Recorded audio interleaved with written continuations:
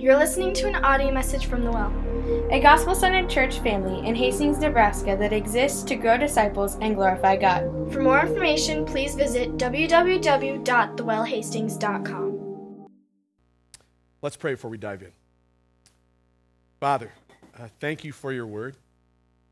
I just want to start just by admitting my own weakness and shortcomings as I come to your word and step into the pulpit to preach. Knowing, Father, that I'm just a man with sinful thoughts and sinful desires, and Father, we need you. I need you. We need you. We need you to speak to us through your word. We need you to renew us and to transform us and to change us. Help us to trust you as we open your word and as we look at help us to trust you in what you say in your word. Help us to trust that you will act on our behalf. I just ask, Father, that you would open the eyes of our hearts and our understandings. We pray, God, that you would root our hearts deep within the love of your Son, Jesus, at the cross. I pray, Father, that you would remove things deep down inside of our hearts, like cluttering up that space. Pray, Father, that your Spirit would just come and just dwell in and among us in these moments and in our hearts, that you would renew our hearts, that you would change and transform our hearts. We just thank you for your word. We know that your word is powerful.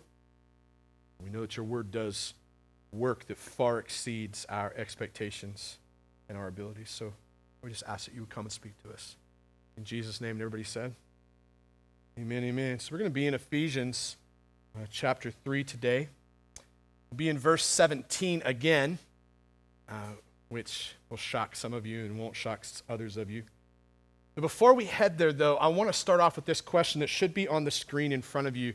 Here's the question. Where is Jesus right now, and what is he saying to you? I want you to think about that.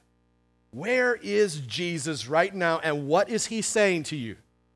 For me, a few years back, I was sitting in a 10 by 10 room.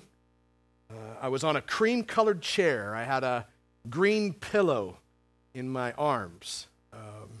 Wasn't a teddy bear, it was a pillow. I was sitting across from this rather small, short, middle-aged woman. She was sitting in a rocking chair. And she had asked me that question after I had spent some time explaining some of the events of my childhood and some of the events of the last few years leading up to that meeting. And she'd asked me that question. She was my counselor for a year. Saw her a couple times a month at first and then started backing off to once a month or so. Her name was Julie. Her name is Julie, not was, because she's not past tense. She still does exist. Her name is Julie. I had sought her out after 3 years of planting the well. Honestly, my heart, my life, I think, my soul was just a living wreck. It was an absolute wreck. It was a mess. And here's what led to that. I visited my doctor, my physician. I think you call him your general physician, I think is what they're called. His name is Dr. Nitzel. He's a good dude. And he's not Italian. I just made him sound Italian. But I had visited him one day because I thought that I was becoming physically sick. I lost my appetite. I couldn't sleep. I had lost a ton of sleep. At best, I was getting 2 to 3 hours of sleep a night. This had been going on for quite a while. My anxiety levels were through the roof. Like, any of you struggle with anxiety, you know what that's like. It's like the inner child inside running around and won't stop, right? My anxiety was so high, I could not settle down. I was probably working 60 to 70 hours a week, and that's probably me trying to cover out how much I actually was working. It probably was more than that. Things that I used to do, I didn't want to do anymore. Didn't feel like I had the energy to preach another sermon. That's where I was. And when I went and saw Dr. Nitzel, and he asked me a bunch of questions, had me work through this sheet that had a bunch of questions on it, kind of an assessment and analysis of where I was. And he came back in, he looked at me, he goes, well, I have good news for you, and I have bad news. He said, the good news is that besides being a few pounds overweight, because round for me is shape, round for me is in shape. Okay, all right, there, I got it straight. Besides that, besides being like a few pounds overweight, you're probably physically healthy for the most part, is what he said. The bad news, though, is that you are emotionally and probably spiritually just unhealthy and just sick in some regards. And he goes, your family needs you to be healthy, and your church needs you to be healthy, and can I pray for you?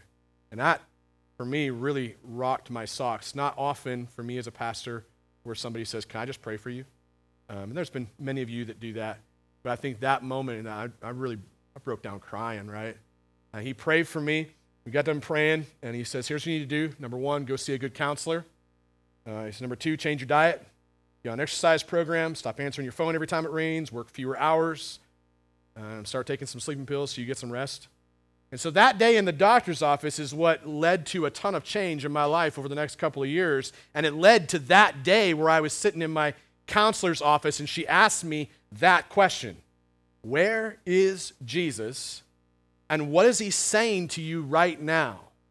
Question she asked. And she actually had me sit in a chair, right? She set up 2 chairs. She had me sit in one, and she had me think about that question as she asked me, and then she prayed. She prayed that the Spirit of God would reveal to me where Jesus was when all these things in my life had been going on. And then she asked him to speak to me and tell me what Jesus would actually say to me, right? And then after she prayed, she says, now get up out of that chair before you answer the question and go sit in the other chair. And what I want you to do is I want you to answer the question like you are Jesus and now talk to invisible you. Now, if you can comprehend the thought of that, I didn't see this coming. She didn't warn me. I didn't know I was going to go into this role-playing mode. But as I begin to just conceive this idea that I was going to begin to speak for Jesus back to myself, I broke. I broke and just wept like a baby. I mean, the words that were deep inside of me were, I'm here. I've always been here. I'm with you and I love you. But those words were so hard for me to hear. I could preach them. I could tell you that, right? But to hear them personally for myself was really, really difficult. A lot of years of baggage led into that moment. What drove my counselor to ask that question that day? What drove her to have me walk through this role-playing thing? What drove her to pray that the Spirit of God would reveal Christ to me? Underneath all of that for her was this real deep desire to see me experience the love of Christ in a truly life-changing and life-giving way. That's what was taking place. That was her desire under all of that. It's the same desire that I think is in Paul in chapter 3 when he's praying this prayer. I believe that's the desire that drives the Apostle Paul to pray the way that he does in this passage. Look at it, Ephesians 3, verses 14 through 21.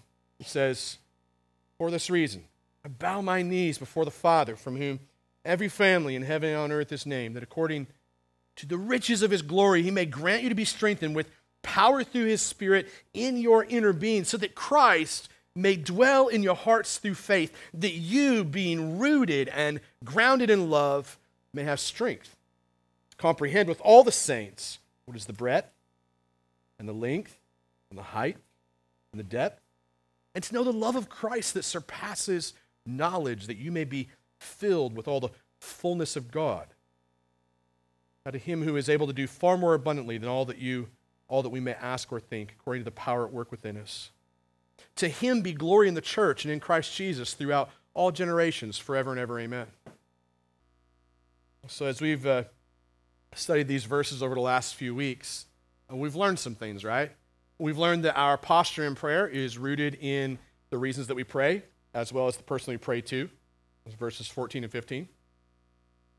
We learned that our power comes from the riches of God's glory. Power is granted to us by God. It's not something that he just loans us, right? It's a grant, it's a gift. He doesn't take it back. There's no interest on it. Power from God, grant to us, comes to us through God's Spirit. It's God's Spirit that pipes that in, and you could actually say pipes that out, because the Spirit of God lives inside of us, dwells inside of us, and the power of God comes out of us from the Spirit of God and becomes fruit of the Spirit, right? See that manifested in us. And then last week, as we began looking at verse 17 again, we learned that we need to pray that Christ would settle down in our hearts. We talked about the intersection of the heart. As we asked that question, I asked Jesus into my heart, what does that really mean, right? What does that really mean? Because it sounds kind of fluffy. We don't like fluffy. Ask Jesus in your heart, ask him to settle down your heart, to dwell there. It is like that 3-lane highway, or the intersection of our mind and our desires and our actions. You could say your mind, your will, and your behavior, right? Your affections. Sorry, get that straight. Thinking, affections, behavior. And so what we need to do is we need to pray that way, that Jesus would settle down into those 3 areas of our life. We're asking him to come and settle down in our hearts.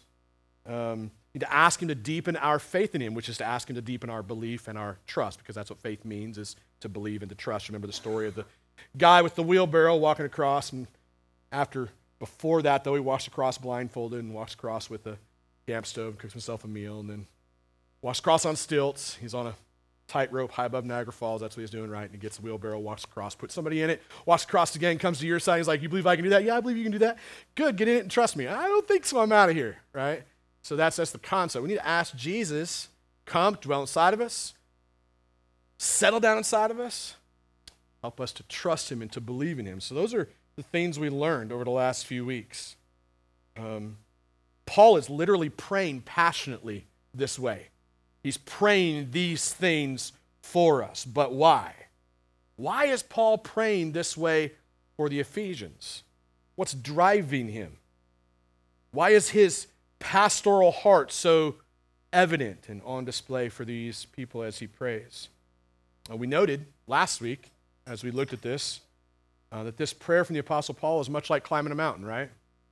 You can either get climbed up that mountain in relationship with Jesus, or you can just kind of spend some time wandering around down at the bottom, which is what a lot of us do, because climbing a mountain is hard. Don't know when the journey's going to end. Truthfully, the journey won't end until we're in heaven, and I would even argue that even in heaven, the relationship continues. I'm just not quite sure what that's going to look like, because I haven't been there yet. So it's a journey up a mountain. It's hard. Lots of mountains in our lives we don't want to climb because they're too painful, too hard, too difficult. So we tap out, we run in circles at the bottom, and we whine, and we pout, and we cry because we're lost, right? The challenge here that the Apostle Paul is praying for is that we would be empowered by the Spirit to do this. We'd be empowered by the Spirit to take that journey. And so this week, as we continue to examine verse 17, we're going to see 2 pictures of what is driving Paul in prayer, 2 new pictures. We thought about the mountain last week. There's 2 new pictures that Paul introduces in verse 17 as we hone in. It says he's praying that the Spirit would drive us or give us power so that, if you're looking at verse 17, so that Christ may dwell in your hearts through faith, that you being rooted and grounded in love may have strength to comprehend with all the saints what is the breadth and length and the height and the depth, and the love of Christ surpasses knowledge. So you'll see on the next screen, there's a picture, and it's this picture of a tree being rooted, right? I'm just going to deal with that picture today. What Paul does is he props up 2 pictures. It's the picture of being rooted like a tree or grounded like a big, tall skyscraper. We don't have time for me to deal with both. Okay? I realize Paul does it in 3 words. You don't have time for me to do both. And if you think I'm bad, I've told you guys every week, go read Martin Lloyd-Jones. He spends 5 weeks in verse 17, okay? I'm going to try to do it in 3. We'll try, see what we can do. Rooted like a tree in the love of Christ. That's the picture that Paul paints here. Well, think about a tree for a minute. Like, what does it look like? Ask this question to yourself. What does it look like for me to be rooted in the love of Christ? You think about a tree working from the top to the bottom of the picture that you see on the screen. You have branches, right? Branches with leaves and fruit telling you what kind of tree it is. The trunk, if you're looking at the trunk, it's going to tell you what kind of character that tree has. If you think about the roots down underneath the surface, those roots growing deep into that soil are going to tell you or describe to you what kind of nutrients or health that tree is getting, right? So imagine that your life is that tree. And ask yourself these three questions for a second. What kind of fruit do you see in the branches of your life? What kind of character do you see in the trunk of your life? And what kind of soil are the roots of your life growing in? I want to take those questions one at a time.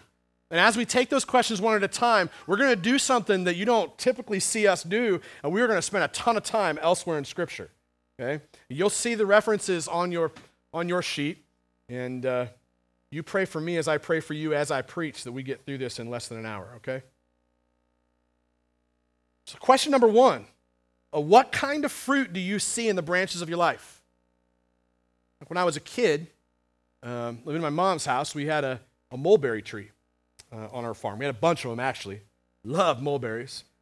And sometimes those mulberries would be ripe, soft, tasty, right? They provided a pretty nice snack in the middle of the day. Sometimes those mulberries were green, unripened, bitter. They give you a stomach ache. Okay? Other times those mulberries were rotten. Come across the rotten, mushy and moldy, just gross.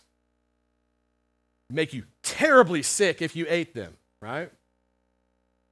Sometimes the fruit of our lives is similar. Our lives, just like trees, produce fruit.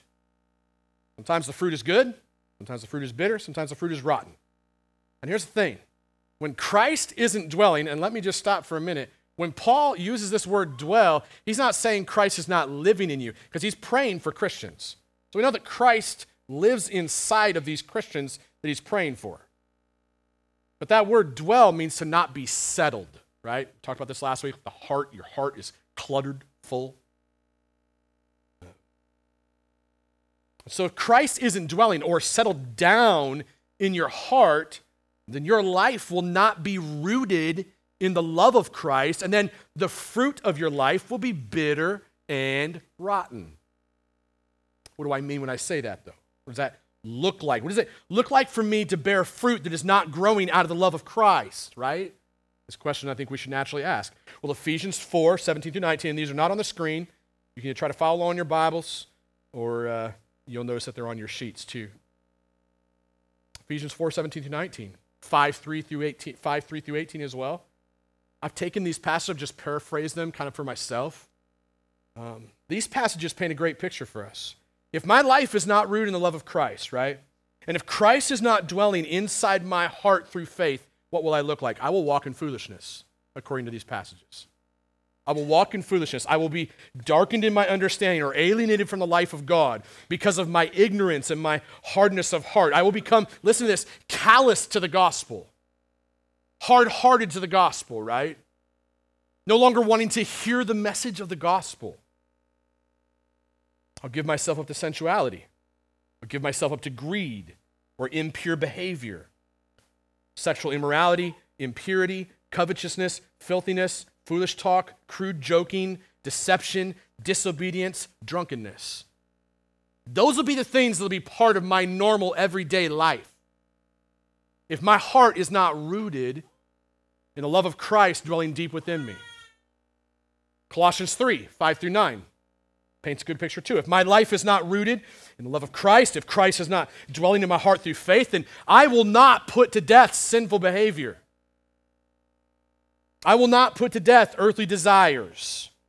I will not actively seek to kill that which is killing me. I will not chase the fruit down to the root. I will not murder it. I will not viciously put to death sexual immorality, impurity, sexual passion, evil desire, covetousness, which is idolatry, Paul says. Anger, wrath, malice, slander, obscene talk, dishonesty. If Christ does not dwell deep down inside of my heart, then my life will not be rooted in the love of Christ, right? And if my heart is not rooted in the love of Christ, then my heart, my life will be characterized by all of the bitter and rotten fruit that I've just described. But, coming from some of these same passages, if my life is rooted in the love of Christ, if my life is rooted in the love of Christ, if Christ is dwelling in my heart through faith, believing and trusting in Christ, then there will be godly fruit in my life. If I am in Christ, if Christ is dwelling in me, then I am chosen by God, according to Ephesians, right? According to Colossians 2. I am made holy by God. I am beloved by God. I'm his beloved child. This is my identity. This is who I am. Therefore, if that is who I am, then my life will be clothed with new clothing. Like when you come and follow Jesus, take off your old dirty clothes, you step in the shower, you get sanctified, and then you continue getting sanctified, becoming more holy, more like Christ as you walk. And then the fruit of your life looks like new clothing, clothed in the fruit of compassionate hearts, kindness, humility, meekness, patience, bearing with one another. If I have a complaint against a brother or sister, according to Colossians 3, I will forgive them as the Lord has forgiven me. And above all that, I will put on love, according to Paul in Colossians. I will put on love, which binds everything together in perfect harmony. The peace of God will rule in my heart, and I will be thankful in every situation. Whatever I do in word or in deed, I will do it in the name of the Lord Jesus Christ, who saved me and has forgiven me. This is the fruit that adorns the branches or grows in the branches of a Christian. Colossians 3, 12 through 17. If my life is rooted in the love of Christ, if Christ is dwelling, settled down inside my heart through faith, according to Ephesians 4, 22 through 32, my life will exhibit the love of Christ, right? I will put off my old self, like taking off the old clothes and putting on the new ones. I'll be renewed in the spirit of my mind. I will become more and more like Jesus. I will become more and more righteous and holy in my day-to-day life. I will speak the truth in love. I will not be controlled by anger. I will work hard to be honest. I will become a generous person who is ready to share with others in need. I will speak words that build others up instead of tearing them down. I will speak words that fit the occasion, so I may give grace to people who hear me speak. I will give the Spirit of God full access to my life. I'll stop hiding from him. I'll be kind to others. I'll be tenderhearted in my care for others. I'll be forgiving towards those who hurt me. It's Ephesians 4, 22 through 32. How about Ephesians 5, 1 through 21? My life is rooted in the love of Christ. Christ is dwelling in my heart through faith. I will imitate God in everything I do. I'll walk in love as Christ has loved me. I'll walk as a child of light, for the fruit of light is found in all that is good and right and true.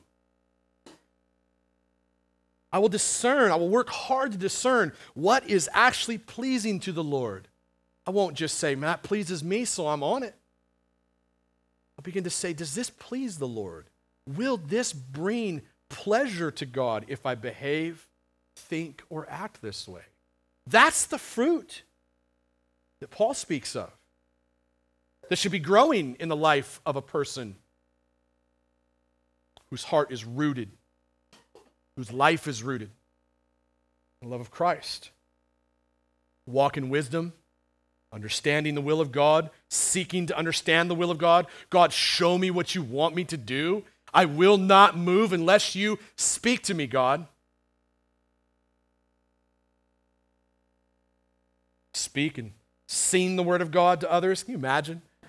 Can you imagine, like, next time Brandon comes and sees me, Brandon shows up at the door and opens the door and he starts singing songs to me. We probably don't want him to do that, but this concept of singing songs, singing the gospel to one another, it does seem funny, and it does kind of come across as a funny joke. But what if even just that was part of what characterized my life as a believer, that I would be so quick to sing a song of joy or the song of the gospel over someone rather than the cursing that I'm tempted to do at times. Okay? Yes, I just admitted that. Okay.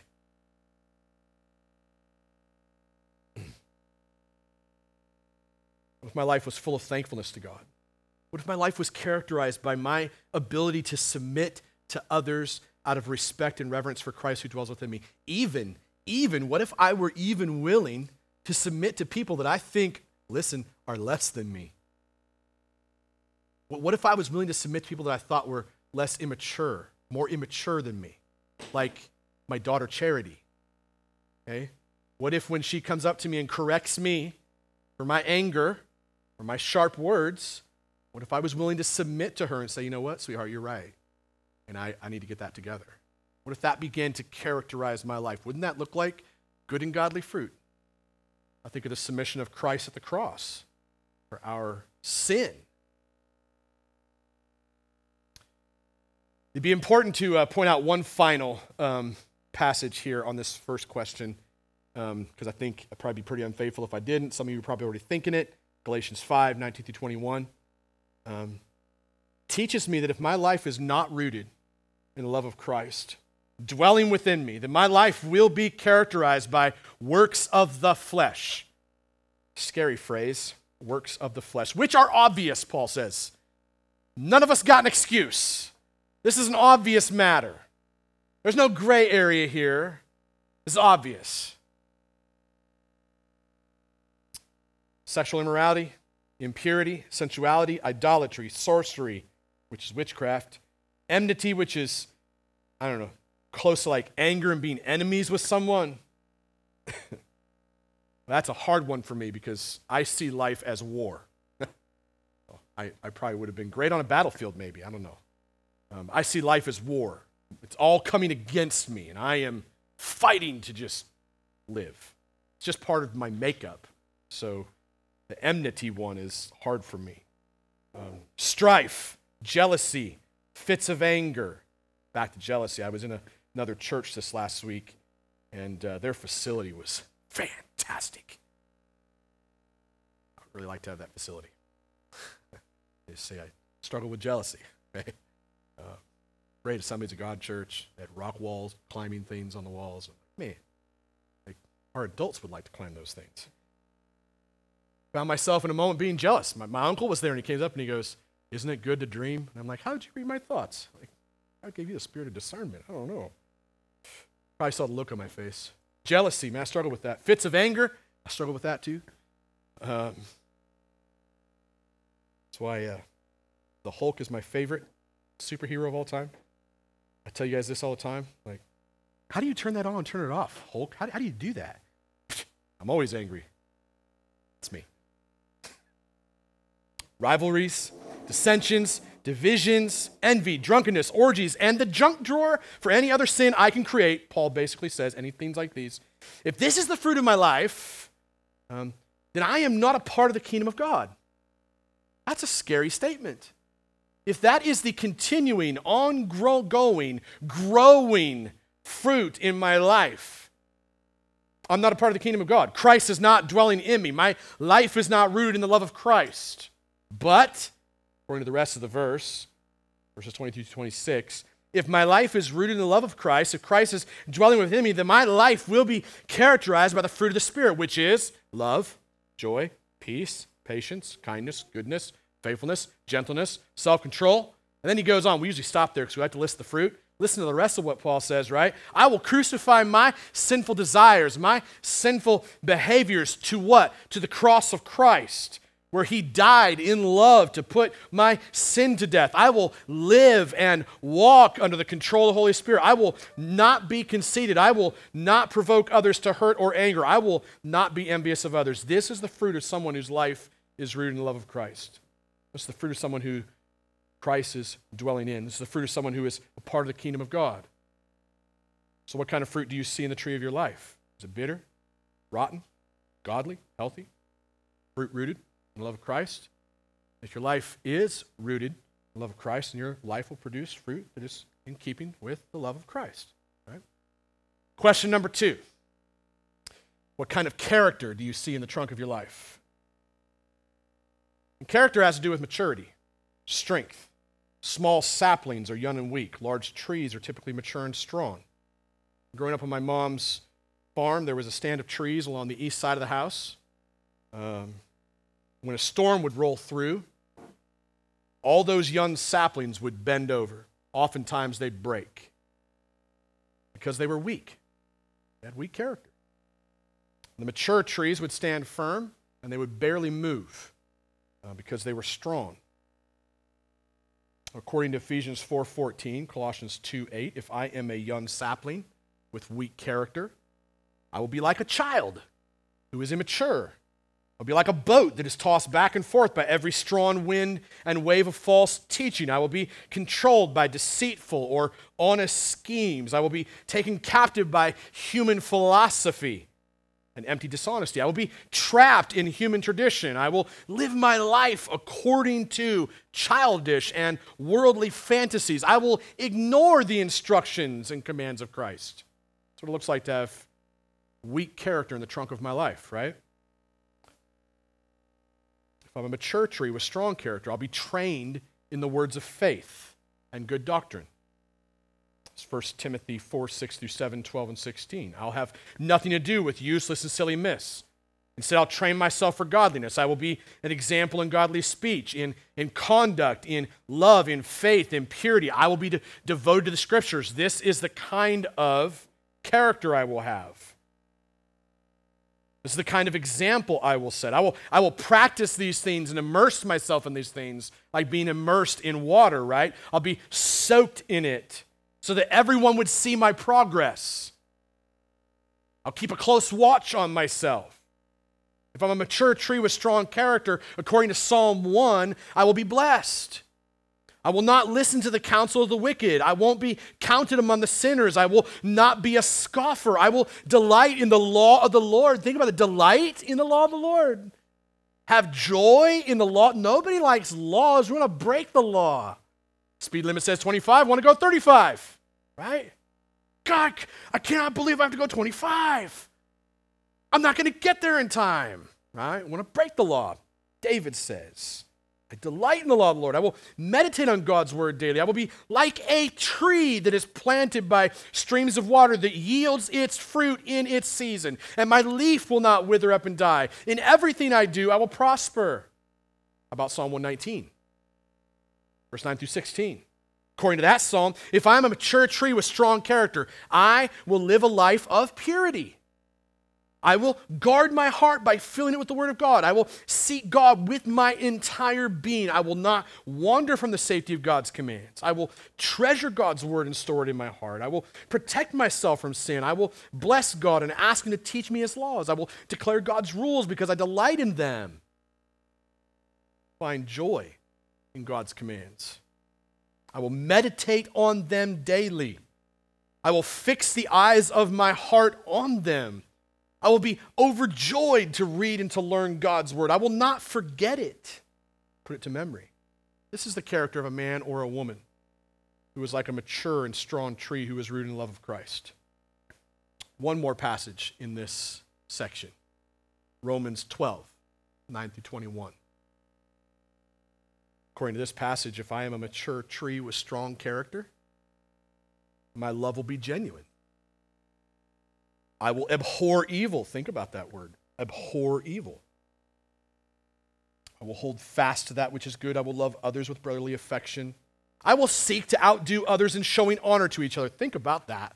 What if we sought to outdo each other in showing honor rather than seeking to outdo each other by one-upping each other, right? What if? What if?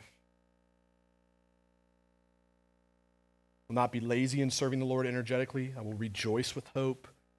I will be patient in suffering. Oh, that's hard. I'll be constant in my prayers. I will contribute to the needs of the body of Christ and the church. I will be hospitable, welcome guests into my circles of friendship. I will bless my enemies instead of cursing them. I will rejoice with those who rejoice, weep with those who weep. I will live in harmony with others. I will not be proud and arrogant, but I will hang out with the outcasts. I will not think that I am very wise. I will not seek vengeance against others, but instead I will seek to do good to everyone, especially my enemies. I will do everything in my power to live at peace with everyone. I will trust God to act justly. I will feed and clothe my enemies. I can't think of the last time I did that. Feed and clothe my enemies. I will not be overcome by evil, but I will overcome evil by doing good. I will do all of this. Why? Because the mercy of God, this is where Paul starts in Romans, the mercy of God has been extended towards me in the love of Christ, which then dwells inside my heart through faith. So what kind of character do you see in the trunk of your tree, of your life? Is the character of your life young and weak or mature and strong? Is your character rooted in the love of Christ? Because if it is, then your life will be like a strong tree with unbreakable and immovable character. Now, question number 3, final question. What kind of soil are the roots of your life growing in?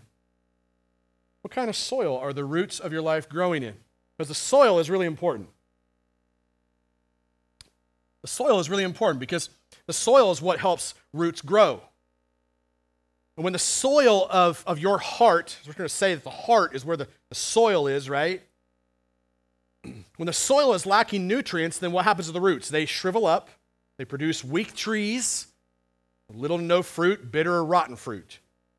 When the soil is rich with nutrients, the roots then are bursting with health, and they produce strong, mature trees with good, healthy fruit.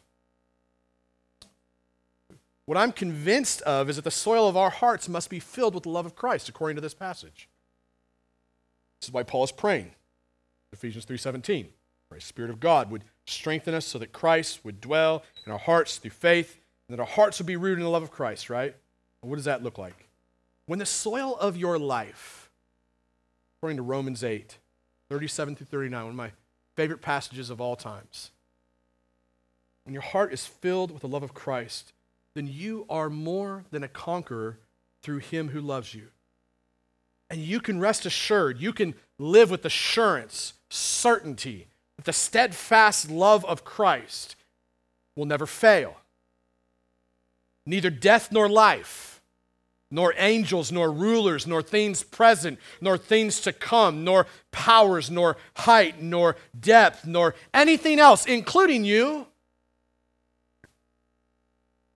not even you, can separate you from the love of God in Christ Jesus, who is your Lord.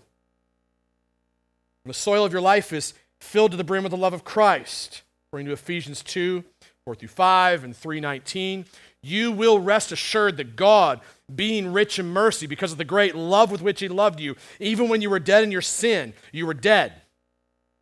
Dead people don't get out of graves. Only alive people do. When you were dead, God made you alive.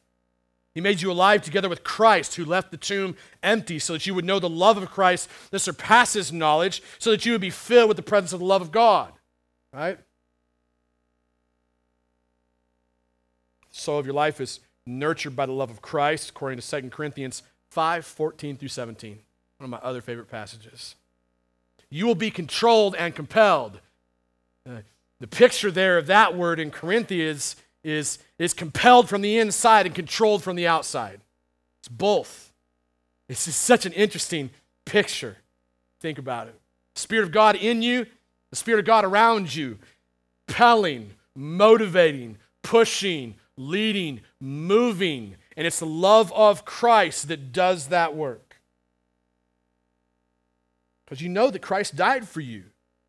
It's just Christ died for you. You are dead to sin. You are alive now. You no longer live for yourself like you used to. You now live for Christ because he's alive, and you are alive with him. Christ rose from the dead in victory over Satan, sin, and the grave. Therefore, you no longer live there. You live in the presence of Christ, motivated by the love of Christ. You no longer relate to other people according to your sinful desires. That's a hard one. No longer relate to them based on your sinful desires. Why? You're not in the flesh anymore, right? Even though you once regarded Christ as your enemy, you don't anymore because you're a new person. Therefore, you don't regard others that way either. You regard them as a person who's alive, a Christian who is motivated and compelled by the love of Christ deep within their hearts, and that's where the roots of your life are growing in. There's new soil in your heart. Old soil has been replaced. Your old heart of stone's been taken away.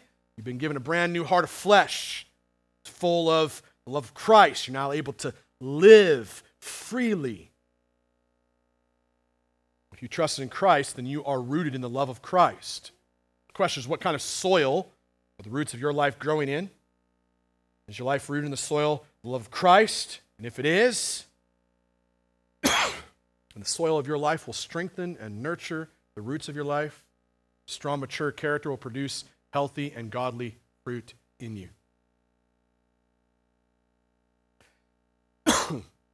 So, in conclusion,